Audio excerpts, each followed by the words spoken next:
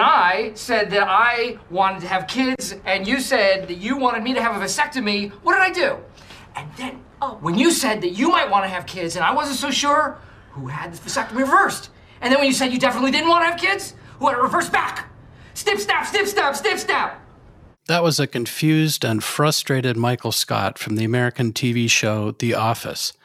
To talk all things vasectomies, today's guest on this episode of the Overpopulation Podcast will reveal the wisdom in his personal reimagining of a famous saying, "One small snip for man, one giant leap for human kindness."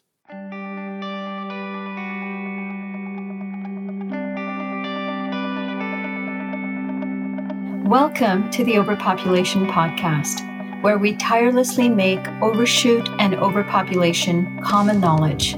That's the first step in right-sizing the scale of our human footprint so that it is in balance with life on Earth, enabling all species to thrive.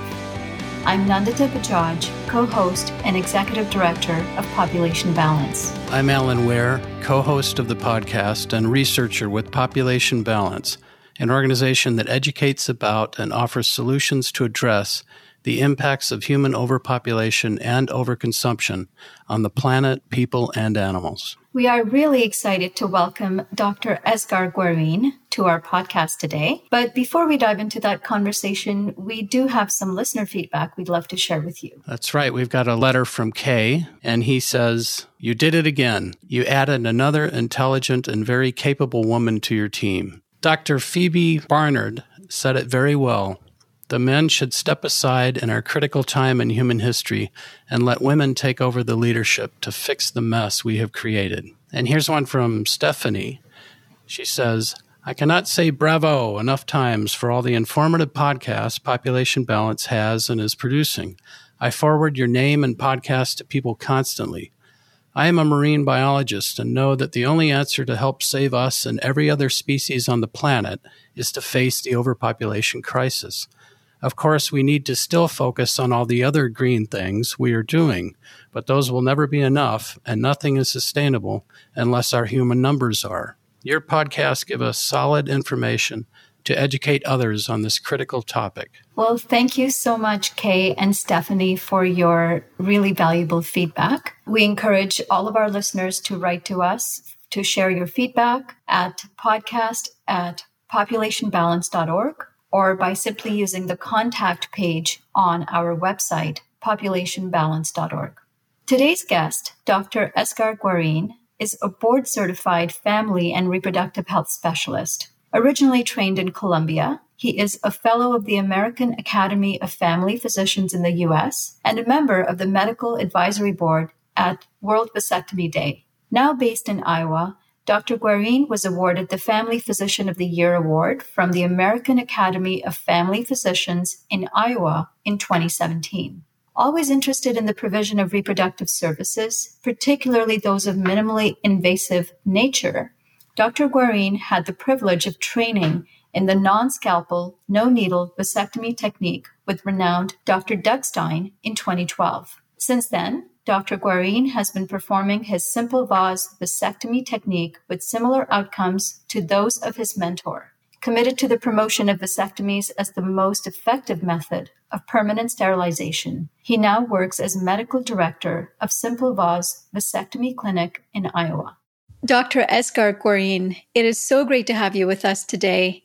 Much of our work at Population Balance is about offering education and advocacy for reproductive autonomy and reproductive responsibility. And we're so excited to bring you into this conversation because you've been spearheading the same work, but for men, which is really fantastic because traditionally men have been largely missing from these conversations. And what's even more exciting is the way you are approaching this work. You are bringing in humor, creativity, and lots of determination. So welcome to our podcast. Nandita, thank you very much for having me here. Alan, thank you very much for having me here. I'm really excited. I have had an opportunity to learn about what your organization does. And it's a wonderful opportunity to be here sharing a little bit of what I do and what we do from World Vasectomy Day, which is a nonprofit that I belong to. We can hardly wait to talk to you. And we'll start with our first question, which is that you've been practicing medicine for 20 years. And you've moved from general practice to obstetrics to performing vasectomies, which is now your full-time work. What motivated your journey to becoming a surgical vasectomist? I will tell you that from a very early age, I learned the power of the word vasectomy. And the reason for that was because about the time I was 10 or 11 years old, I heard that my mother demanded that from my dad. And judging by the facial expression of my father and his immediate behavior following that demand, I questioned the power of that word, and I didn't know clearly what it was. Later on, when I went to medical school, obviously, I understood what this was. And I was amazed about how simple this procedure was and the potential impact from the public health standpoint this procedure could have. But in medical school, at least in my country, in Colombia, the idea of doing vasectomies meant that I had to dedicate myself to the training of urology, which is a very specific specialty dedicated to the genitourinary system. It made sense, but it seemed that for such a tiny procedure, it was a big undertake that I really didn't want to take. I didn't want to go that path. Sure.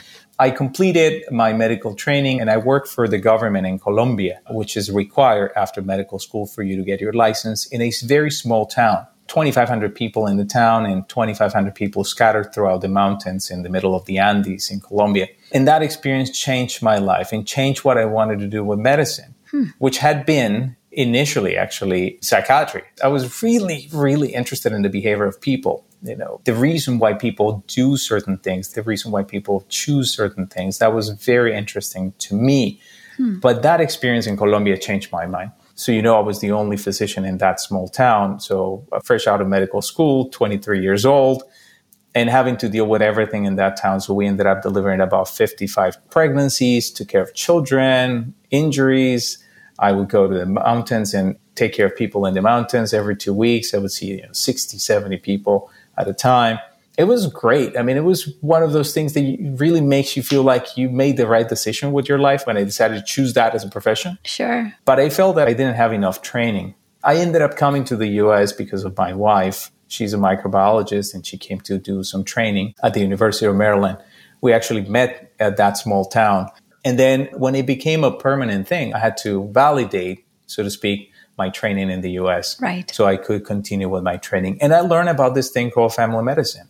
And I saw that would allow me to reach out to young families, which had been a huge impact for me during my rural social mandatory service in Colombia. So I decided to do family medicine, but mostly because I wanted to take care of pregnancies and children. Obviously, that allowed me to see a lot of the difficulties that women have to go through in terms of reproduction, and brought up again that interest on vasectomies, on what you can do with a vasectomy. Normally, family physicians have rotations through urology. And during my rotation through urology, I asked to be trained on that. I said, this is a simple procedure. You need to know the anatomy. It doesn't have major complications. But the urologist said no. Said no, because you're a family doctor. And at that point, I didn't know that the majority of vasectomies in the world are actually performed by GPs, general practitioners, and family physicians. 43% of the vasectomies in Canada are performed by family physicians. But I was very disappointed. So when I finished my training in family medicine, I wanted to acquire additional training to get more skills in the care of pregnancies and children and newborns. So I went to Providence in Rhode Island and I did an additional training, 2 years in maternal and child health. During that time, I remember approaching my program director and telling her, I really want to learn how to do vasectomies. And she's like, well, you're doing an obstetric and newborn fellowship. And I said, yeah, but it's just, this is maternity care. If I can reduce unintended pregnancies, Sure. I am reducing in a certain way maternal mortality. Yeah. So why wouldn't I? And she said, oh, okay, go and talk to the urologist to train you. And I said, no, they're not going to do it. And sure enough, they wouldn't do it. And I needed her leverage, and it never happened.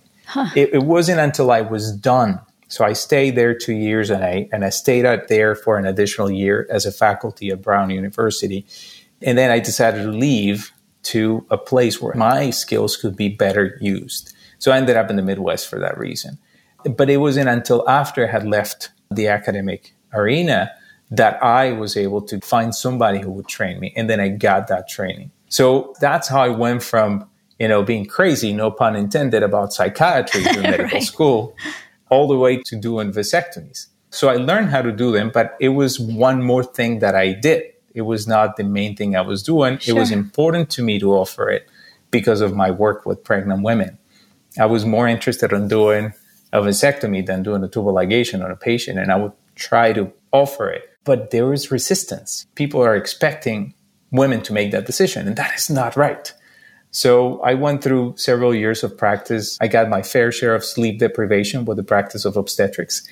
And finally, after seeing from the front row everything that women go through and how the burden of contraception has been unfairly placed on the shoulders of women, and some experiences I had along the way, that I said, I just don't feel that I'm having enough social projection beyond the patient and the family that I have in front of me. Mm-hmm. And I felt that I was doing something good, but it just didn't feel like it was enough. Sure. Still like at an individual level, right? You're helping individual families and individual That's right. children, but not changing behaviors at a large scale. And I was already having kind of a taste of that bigger social projection because I had started going since 2015.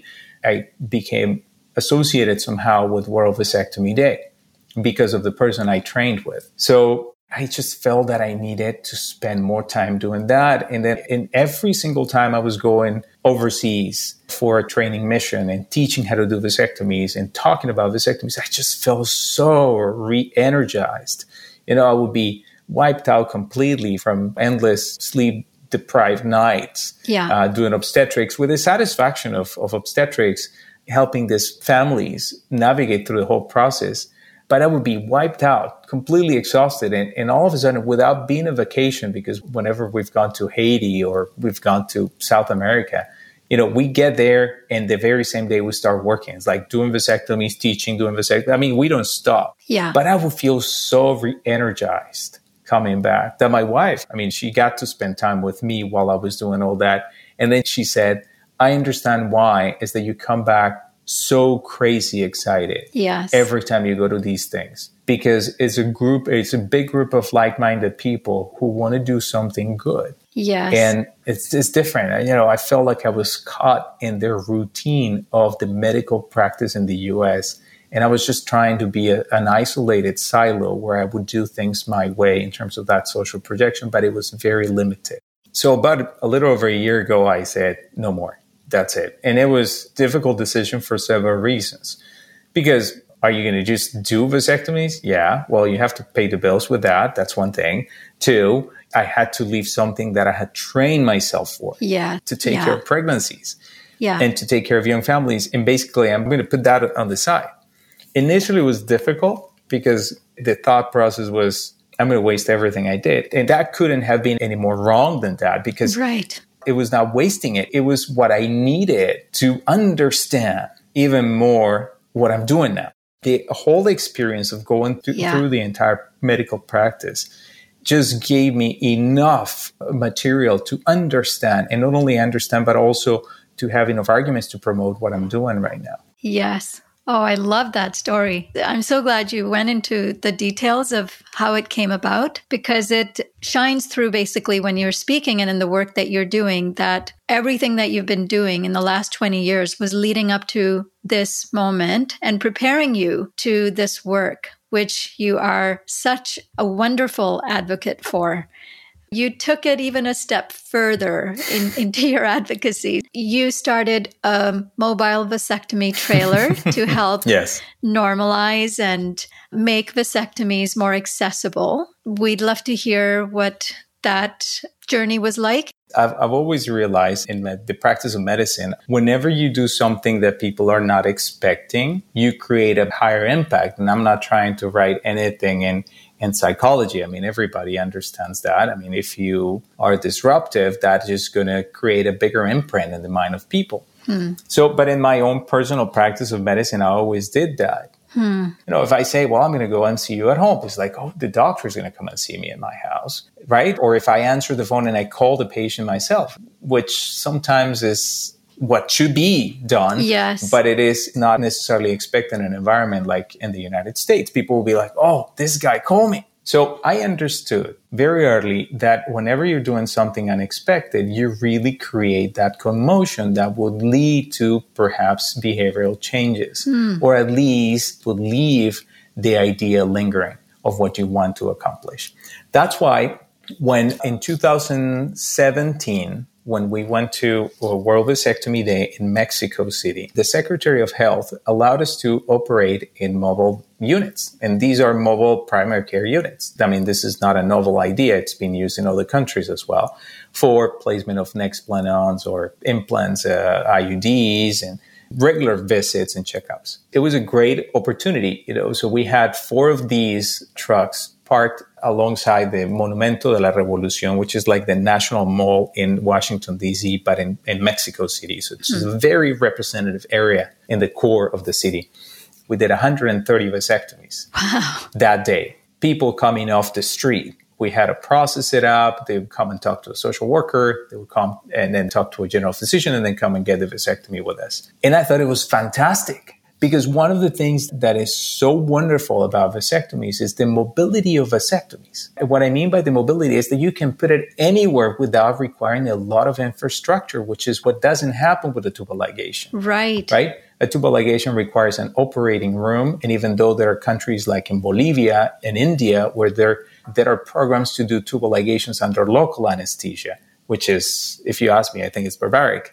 It doesn't still have the same mobility because you have to have a different kind of setup for that. So vasectomies have this wonderful mobility that using a vehicle, a medical vehicle where you can just transport the surgeon to places. But in countries like in Mexico or in Indonesia, where World Vasectomy Day actually had an opportunity to do a similar thing, and also in Nepal, which has been described in the literature, that whenever you use these units, the uptake of reproductive services increases.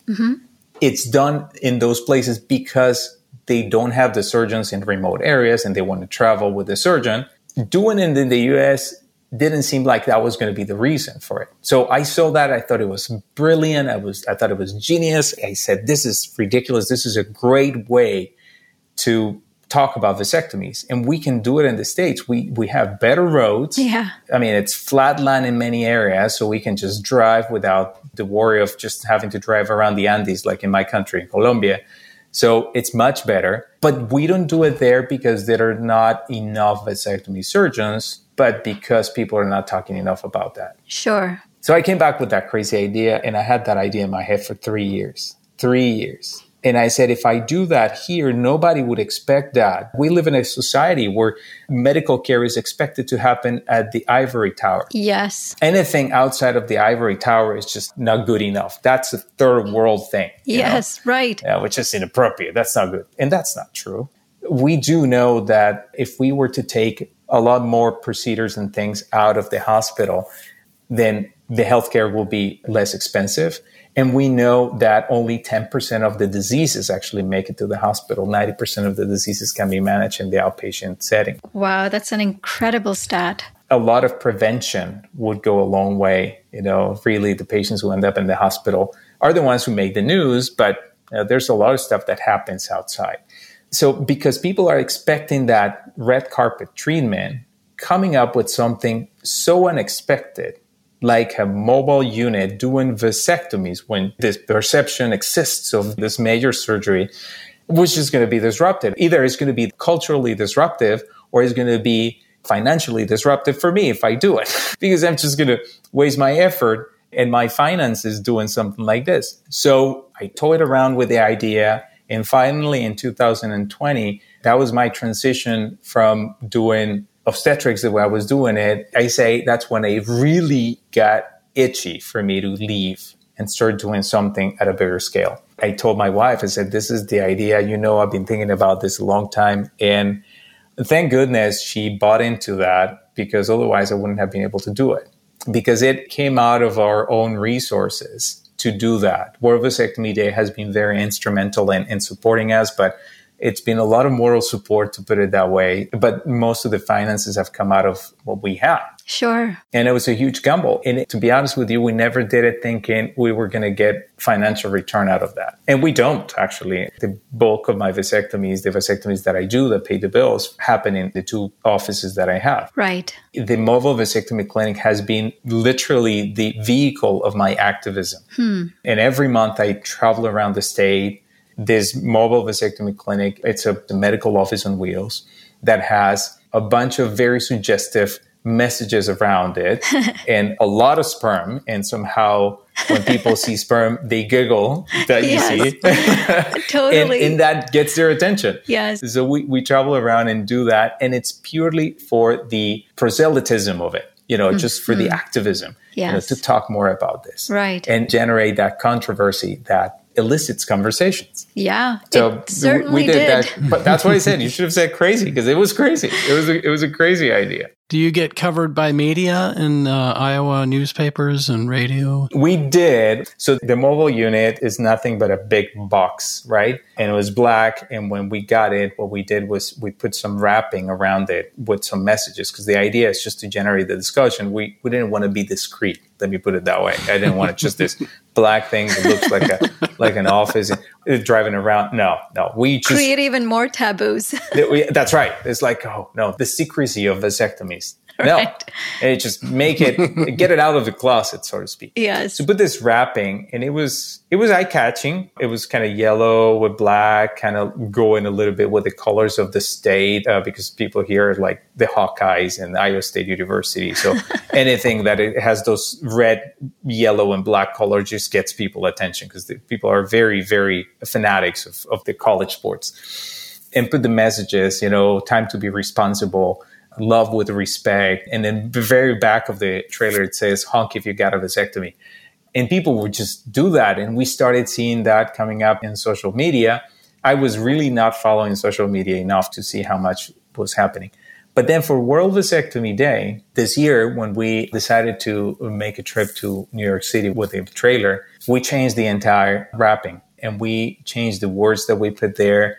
And we changed the color, made it black and white, and wrote the word vasectomy really big in both sides, and put a ton of sperm. So it has a meaning to it, because it's just this sperm going towards the front of the trailer, and then the word vasectomy. And after the word vasectomy, there's nothing. Right. It's a black void. So it's just this idea that, the vasectomy stops them. And then that actually created more interest. Perhaps the graphics were more eye-catching this time. And one of the local news channel caught it, and they put it in online. And there was a lot of people making comments. Obviously, there were good comments. There were people making jokes, which I absolutely adore. I just love the fact that people get excited about it, because they talk about it. Sure. And there was a lot of people complaining. It's like, I wouldn't get into one of those things. That's not sanitary. Obviously, no one is going to do something that doesn't meet certain standards for patients. And there were so many of them that the Secretary of State came public and said, actually, this is real. Wow. This guy is registered with the Secretary of State's office. His business is registered, as in people were questioning, is this true? Is this real? And the Secretary of State himself came out and made a comment about that, which was hilarious. And it was a great, great starter for our trip to New York. Wow.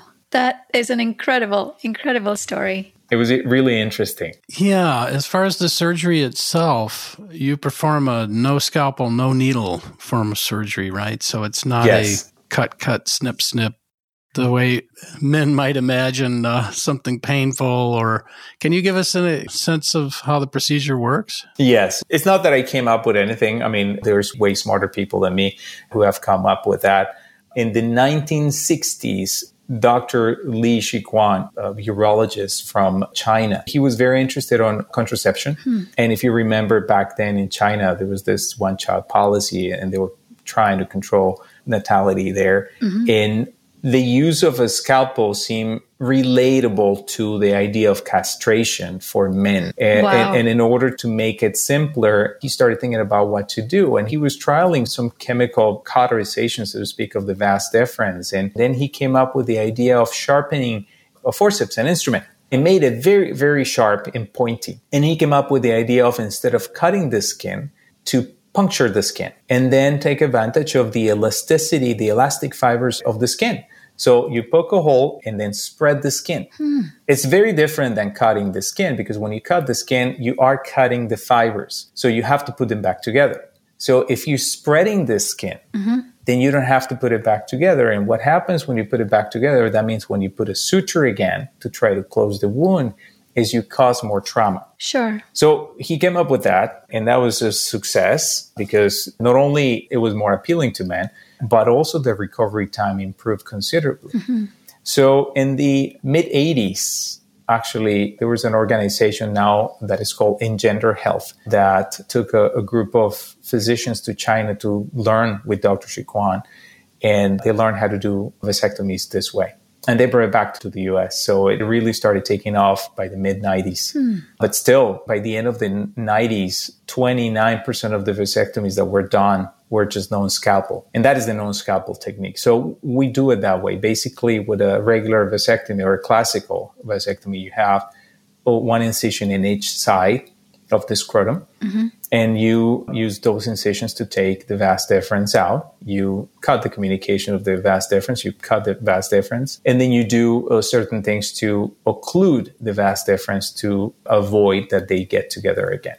Because of the cutting that happens with the scalpel approach, you have to put a suture. The trauma is higher. With the non-scalpel, you use a single opening. So you puncture the skin in the center of the scrotum, and using the same opening, you get each individual vas deferens one at a time and cut it and do the procedures that you need to do in order to occlude it. The difference is ridiculous. The potential risk of a hematoma, which is the biggest concern with a vasectomy, if it were to happen, was reduced considerably. So the chance of a hematoma with a classical technique with scalpel is about 3.1%, whereas the chance of a hematoma in the hands of an experienced surgeon is less than 0.4% with a non-scalpel technique. That's much better. Sure. And this is a 15-minute procedure? Yeah, 10 to 15-minute procedure. Wow. That's right. You know, some people, if they're not doing it often enough, they know it can take them 30 minutes. But still, considering the fact that the patient comes in walking and leaves walking after that and doesn't have to stay for recovery and doesn't have to go through the general anesthetic that a woman has to go through for a tubal ligation, then it makes it absolutely much better. And a perfect candidate for a mobile clinic. Exactly. That's my point. You just park anywhere and just do it, right? If you think about that in terms of going back to the mobile clinic, there are a lot of other things that could be done that way. Sure. But we are so stuck in this ivory tower mentality in terms of the provision of healthcare that it's difficult for people to accept that. Yeah. Reproductive health services, as I said, in other countries have been better accepted and have had increased use because of the mobility that a unit like that would provide. So why wouldn't we do something like that? Can we just go to a town and then have a mobile reproductive service unit where you can provide, implants, IUDs, STD screening, and do vasectomies on top of everything? I think that would be fantastic. When you speak about it, it seems like a no-brainer. That's right. Especially given how many contraceptive deserts there are, even in, a lot of states within the U.S., and given the high rates of unwanted pregnancies. So many of them are because of lack of access. That is correct. Not always lack of information. A lot of people just aren't able to get to reproductive care services. That's right. And doing it that way, we carry 4 instruments. That's all I need, 4 instruments. And the procedure is really quick. And the way I do it, which is the way many of the surgeons from World Vasectomy Day do it, is just me. I really don't even have an assistant, because that's exactly what we go and teach overseas. That all you need is a very well-experienced surgeon to do it. Yeah. Compared to a tubal ligation, you need the surgeon, you need an assistant, which is the scrub tech usually, you need a circulating nurse, you need the OR, you need the anesthesiologist. The infrastructure, the human infrastructure and the physical infrastructure is much bigger, which makes it much more expensive, which is part of the pitch that I have every time we go to another country that doesn't have the promotion of vasectomies as much as they should have it. And it's like, why are you doing this many tubal ligations? if you do as many vasectomies, it's way cheaper. Sure. I mean, it just doesn't make any sense, even from the economic standpoint. And isn't the number something ridiculous? Like there are 6 times as many tubal ligations worldwide? Yes, and that's one of my personal concerns and my personal missions. There's a big gap in between the utilization of tubal ligations and vasectomies. Worldwide, approximately there are 33 million vasectomies done. Out of those 33 million, 20 million alone are done between China and India. But the population of somewhere about 1.3 and 1.4 billion, well, it just makes sense that many happens there. It's just by pure difference of population. I don't know about the numbers recently because in China has been very difficult to get vasectomies lately because of the change in the policy of the government. Yeah. Now they want more people. Exactly. And they are limiting the access to vasectomies, which is a shame. But 33 million vasectomies done a year, give or take, versus 225 million tubal ligations in the world. Wow. The discrepancy is huge. Well, it's interesting. You've mentioned on another podcast that we listened to that the ratio of ligations to vasectomies varies by culture and place. Correct. Where you said the U.S. was 2 to 3 times. For every vasectomy that happens in the U.S. is about 2 to 3, depends on where you are, tubal ligations. Okay. So it's about twice as many tubal ligations. You can argue that that's not that bad, particularly considering that about 49% of the tubal ligations happen after pregnancy, within 48 hours of birth, which means they either get it in a cesarean section or it happens after the patient has given birth. Sure. It's an actual surgery on top of the birth.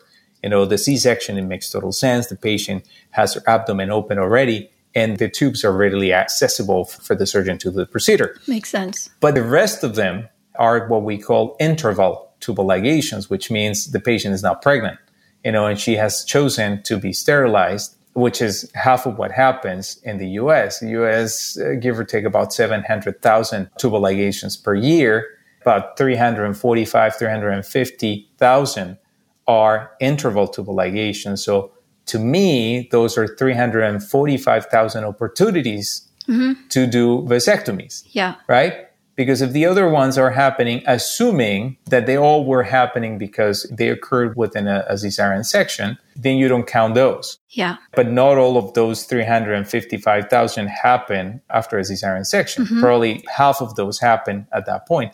Those are another 130,000 plus opportunities to do more vasectomies. Yeah. It seems like it might not be that bad because you have to consider those factors when you see the ratio, especially if you compare it to other countries. You look at Bolivia or you look at Ecuador.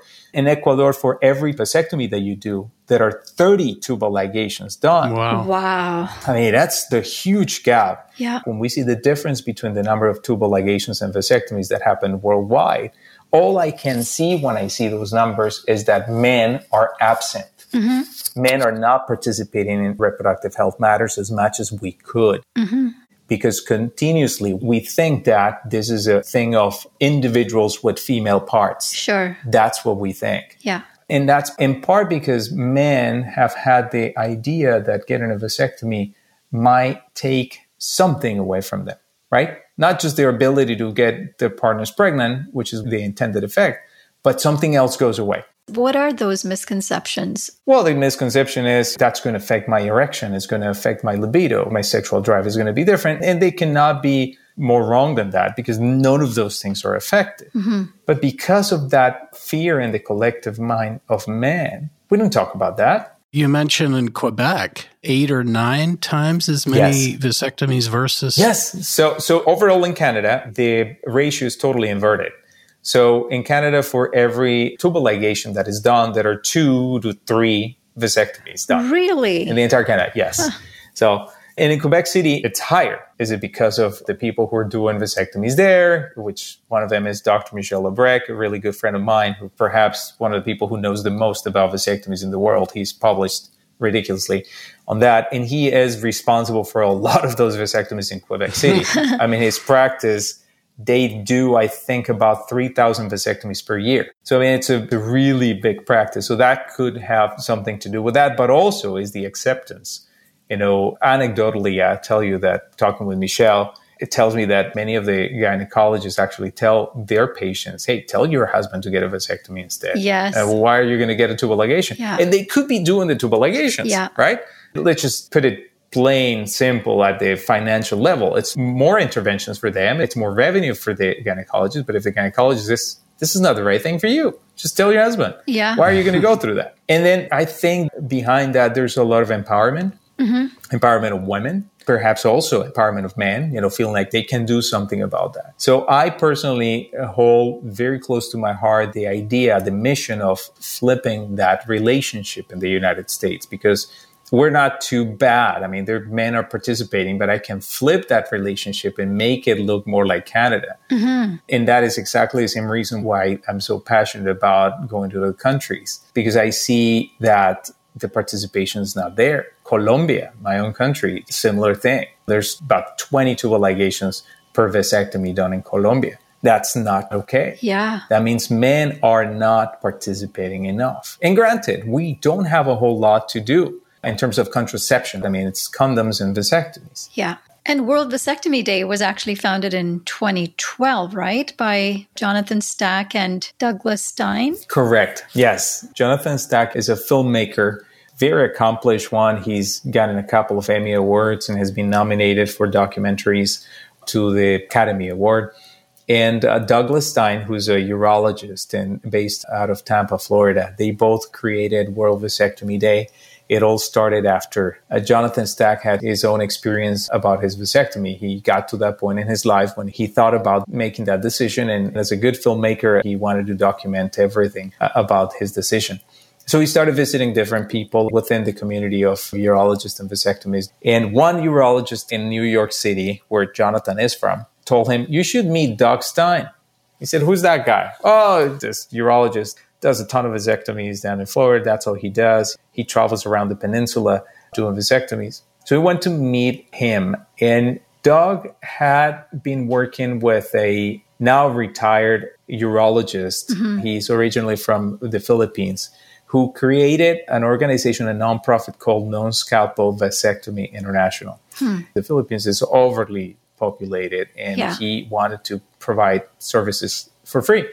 In Doug, they knew each other, and Doug was working with him, and then they started going to Haiti as well. So Jonathan saw that work, and he got very interested. Jonathan is, as a filmmaker, who was very accomplished doing documentaries. But all these documentaries happen in areas, as he would say it, where men are doing wrong things that didn't help society. It was war documentaries, documentaries in jails. He's very well known in Angola prison down in Louisiana because he's gone there many times and done several documentaries in that prison. He says that he was at a point in his life when he felt that he just couldn't see anything good in men, in people. And when he started going around with Doug Stein, he went initially just to talk about his own vasectomy, and he saw what he was doing. He started following him, and he started asking every guy who was getting a vasectomy why they did it. Yeah. And he started seeing that every single person all of a sudden was talking about love when they were doing it. Wow. And I'm doing it because my wife has gone through enough, and I think I should do this for her. So he saw that men were doing it for the love of their partners. I'm doing it because I have 3 children already, and I cannot afford any more children. I want to be able to give to my 3 children what they need when they need it. And so he saw that men were doing it for the love of their children.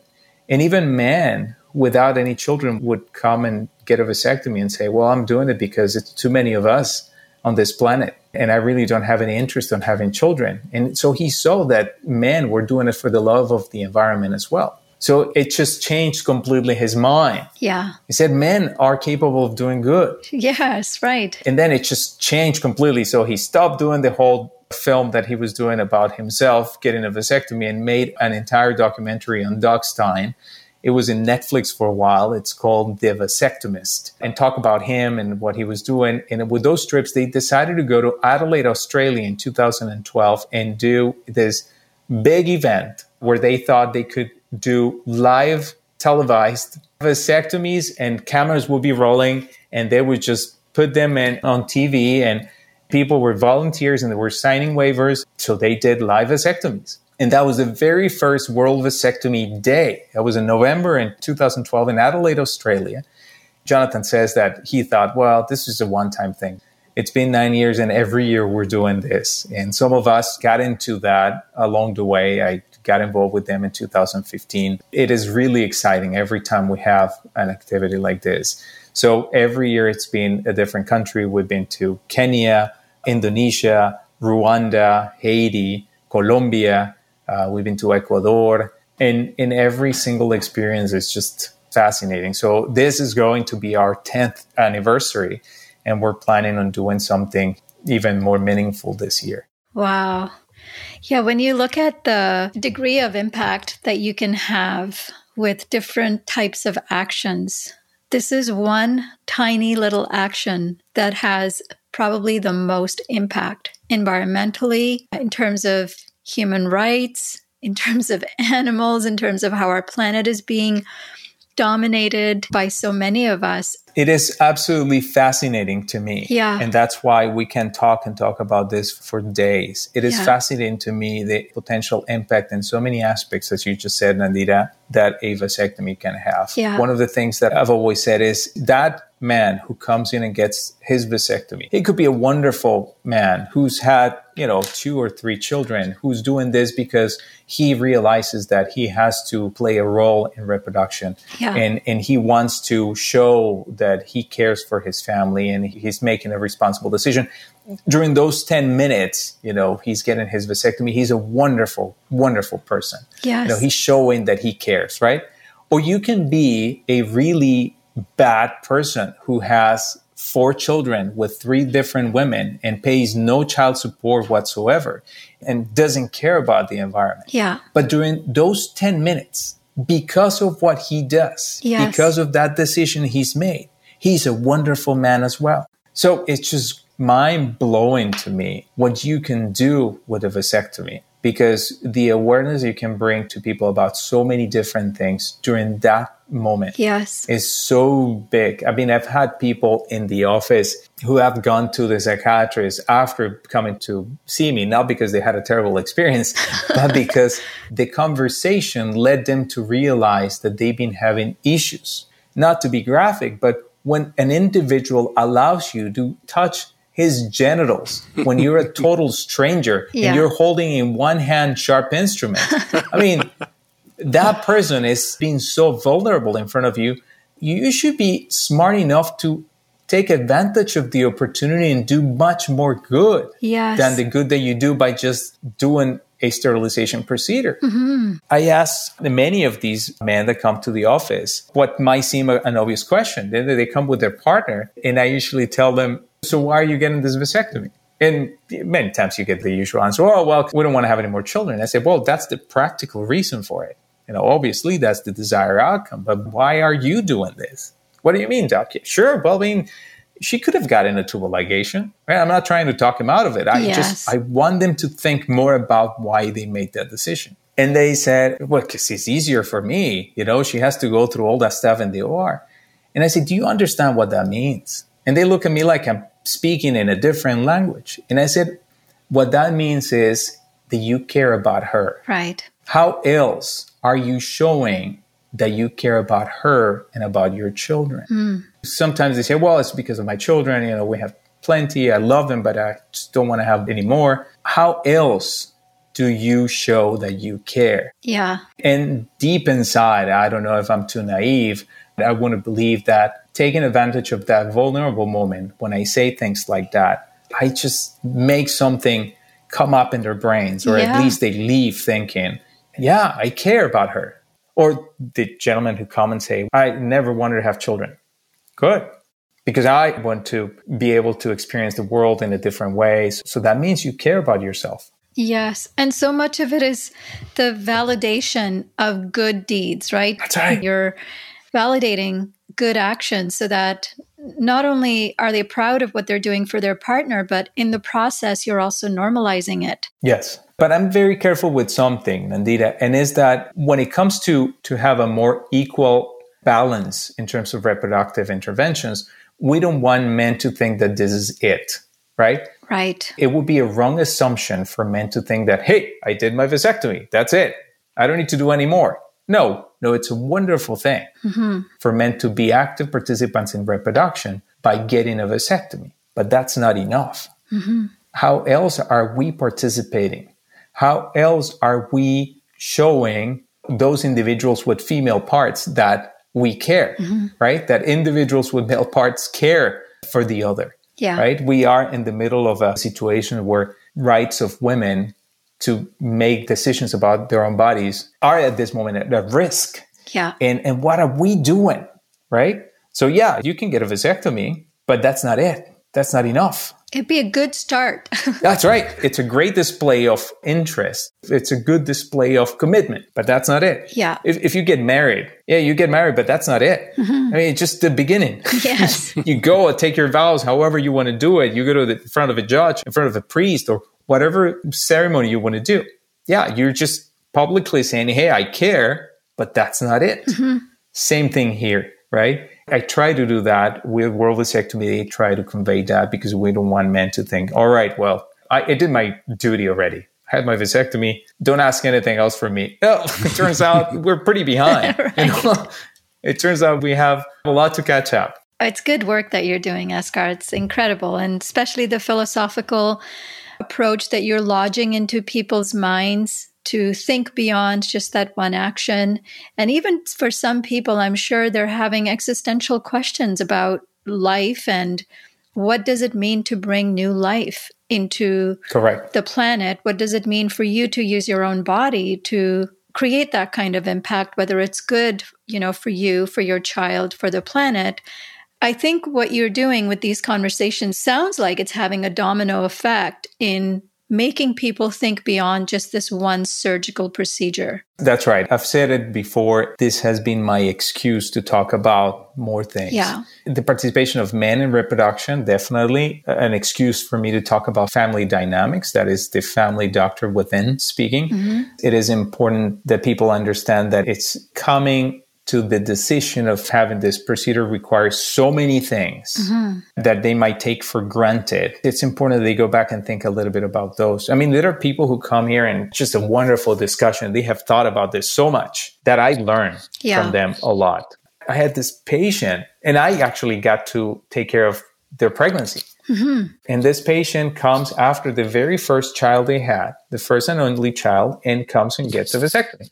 Obviously, I'm not anyone to try to make people change their minds because I have to be respectful, and I am, about reproductive decisions.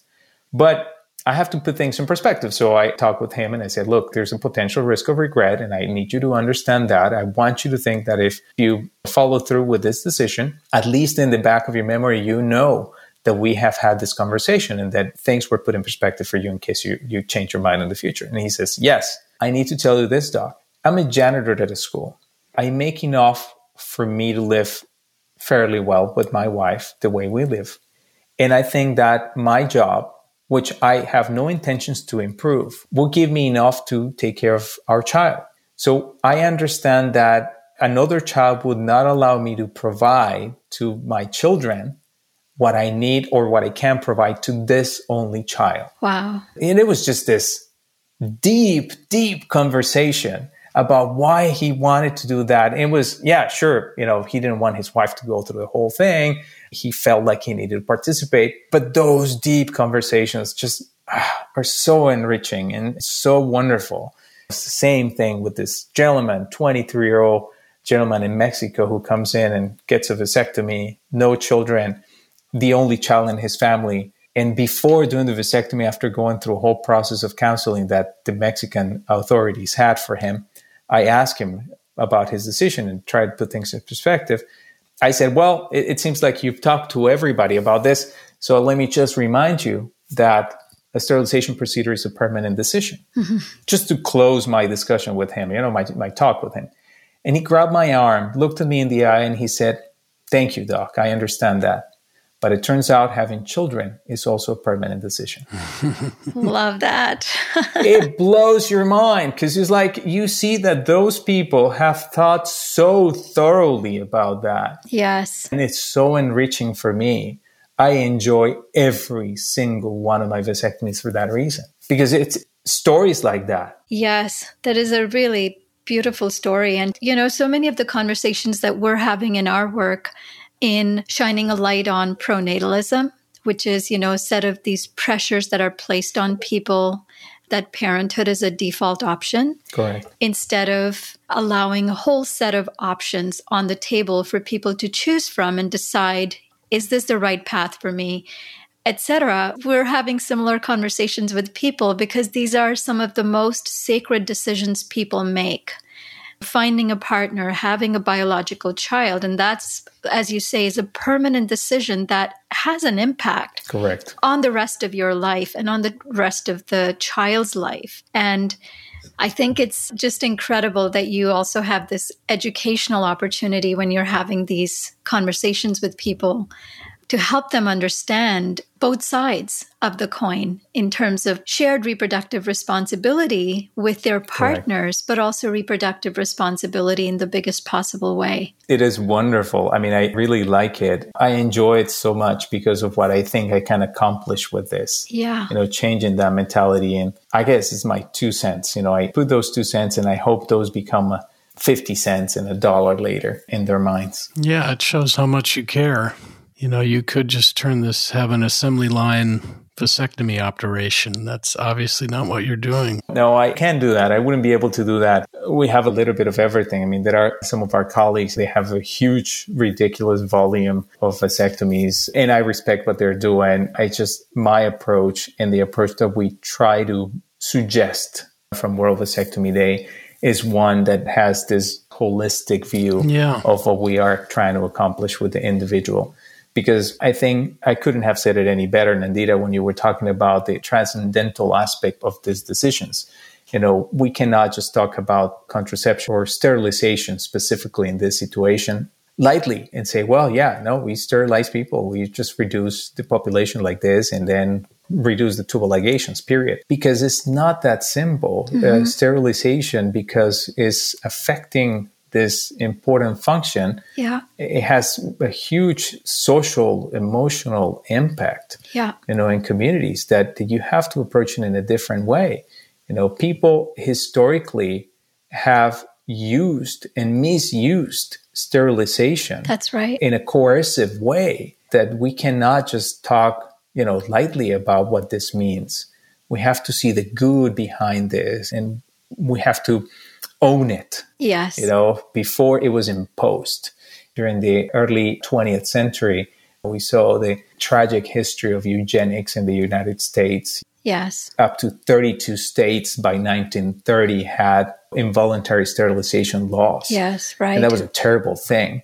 Now we are claiming the power of being able to make that decision for permanent sterilization. And we need to make it clear that it's a matter of empowerment for men so that we can say that we can be active participants in reproduction. It's a matter of empowerment for women because women can say, I am not the only one carrying this burden. Yes. I have a partner, even if it's not my physical actual partner, but those individuals with male parts are partners in reproduction with me. It's a matter of empowerment for families because we're saying that with a procedure like this, families can then allocate their resources in a more appropriate way for their members to use them whenever they need to. And we're not talking about only financial resources, but emotional resources, social resources. And it's a matter of empowerment for the environment itself. Because when we care about the number of people that exist on Earth and how we provide for us, if we put a limit, when we make a decision about a permanent sterilization procedure, we will be able to care better for our own species and the environment. So it's regaining that and feel empowered with that procedure. That was amazing.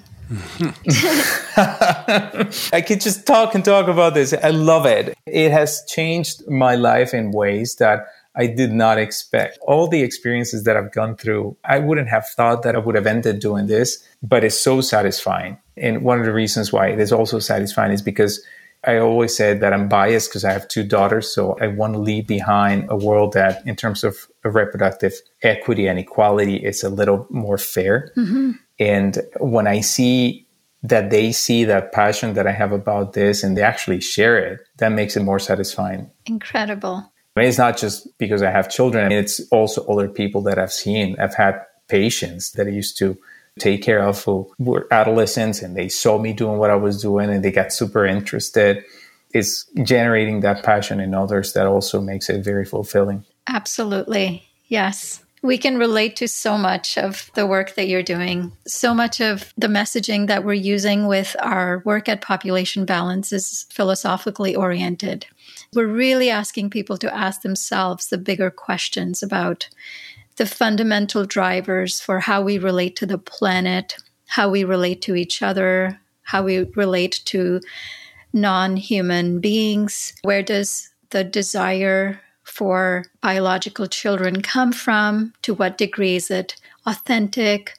To what degree is it pressured? To what degree are we ready and able to bring a child into this world? And when you start getting down to the real questions like these, it generates some of the most incredible conversations, because we're not used to in our society having deep conversations with one another. So much of it is just surface level stuff.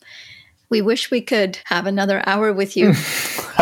No, I have had a terrific time with you both. I really would love to continue the conversation about what I could learn more about your organization and be part of that effort to bring more awareness of what we're doing. We're not just surviving. Yeah, sometimes it might seem for many that we are surviving because we are caught in this rat race of just going to work and making a living. And one of the things that the pandemic itself has done for many, and that's why we're having this issue with many people leaving their workplace, is that it has put things in perspective. We have to think about what we're doing in the environment we are in. We have to think about what we're doing with the people that we have around. Yeah. With our family, understanding that there's a plurality in the definition of family nowadays, you know? Yes. Are we just using wisely our time here? Mm-hmm. Irrespective of the moral opinion or religious beliefs of many, we cannot get stuck on the idea of hoping for a better life later when we have this wonderful, wonderful gift in front of us. You know, whoever or however we ended up with this gift, we have a beautiful world. We have human beings and other species that we should be delighted with. We shouldn't be wasting our time. Yeah, well said.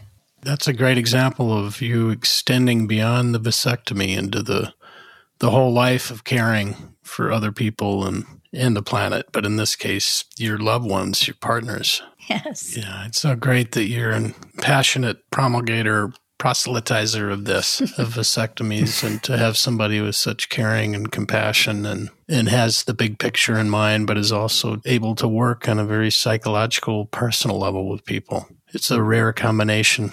Well, no, thank you. Thank you very much for those words, Alan. Once again, I appreciate it very much. And thank you. Thank you for having me here. And hopefully this is not going to be the last time we talk. Wow, that was great. I could listen to Esgar talk about virtually anything for hours. He's so informed and entertained, and he's got this combined interest in psychology and an obvious deep care for his patients that it was reflected in him winning the 2017 Iowa Family Physician of the Year. And it gives him these unique abilities to make those men feel heard and cared for. And he's doing that at a time where they're often feeling quite vulnerable in his hands. Yes. And I love how Esgar is helping to gently and carefully dismantle these pervasive pronatalist pressures that men experience to have children and large families, and to take a more intentional role in shared reproductive responsibility. To end off today's episode, here's another clip that we've chosen from an American TV show, Brooklyn Nine-Nine, where Sergeant Terry Jeffords explains what a vasectomy is not. Okay, great. I'll see you tomorrow. Thanks, Doctor. Have a good one. Hey there, Sarge. Not to pry, but I couldn't help it over here. You going to the doctor? Everything okay? I'm getting a vasectomy. My ears are burning. Someone say vasectomy? I got snipped. No big deal, just numbs you out from trunk to skunk for a year. It's not supposed to. Trunk to skunk? Hold it up. You're gonna let some quack doctor just knife around down there? You are blessed with a great power. And you should never snip its wings. You should let it soar. Thanks, guys. That's enough. I don't need any more input. Neither does your wife, I guess. Look, you guys, if the sergeant wants to chop off his penis, that is his choice. That's not what a vasectomy is. Well, that's it for this edition of the Overpopulation Podcast. Visit populationbalance.org to learn more. And if you feel inspired by our work, please consider supporting us using the donate button. Until next time, I'm Nandita Bajaj, reminding you that we can all make a dent in this movement by choosing small footprint families, whatever family means to you.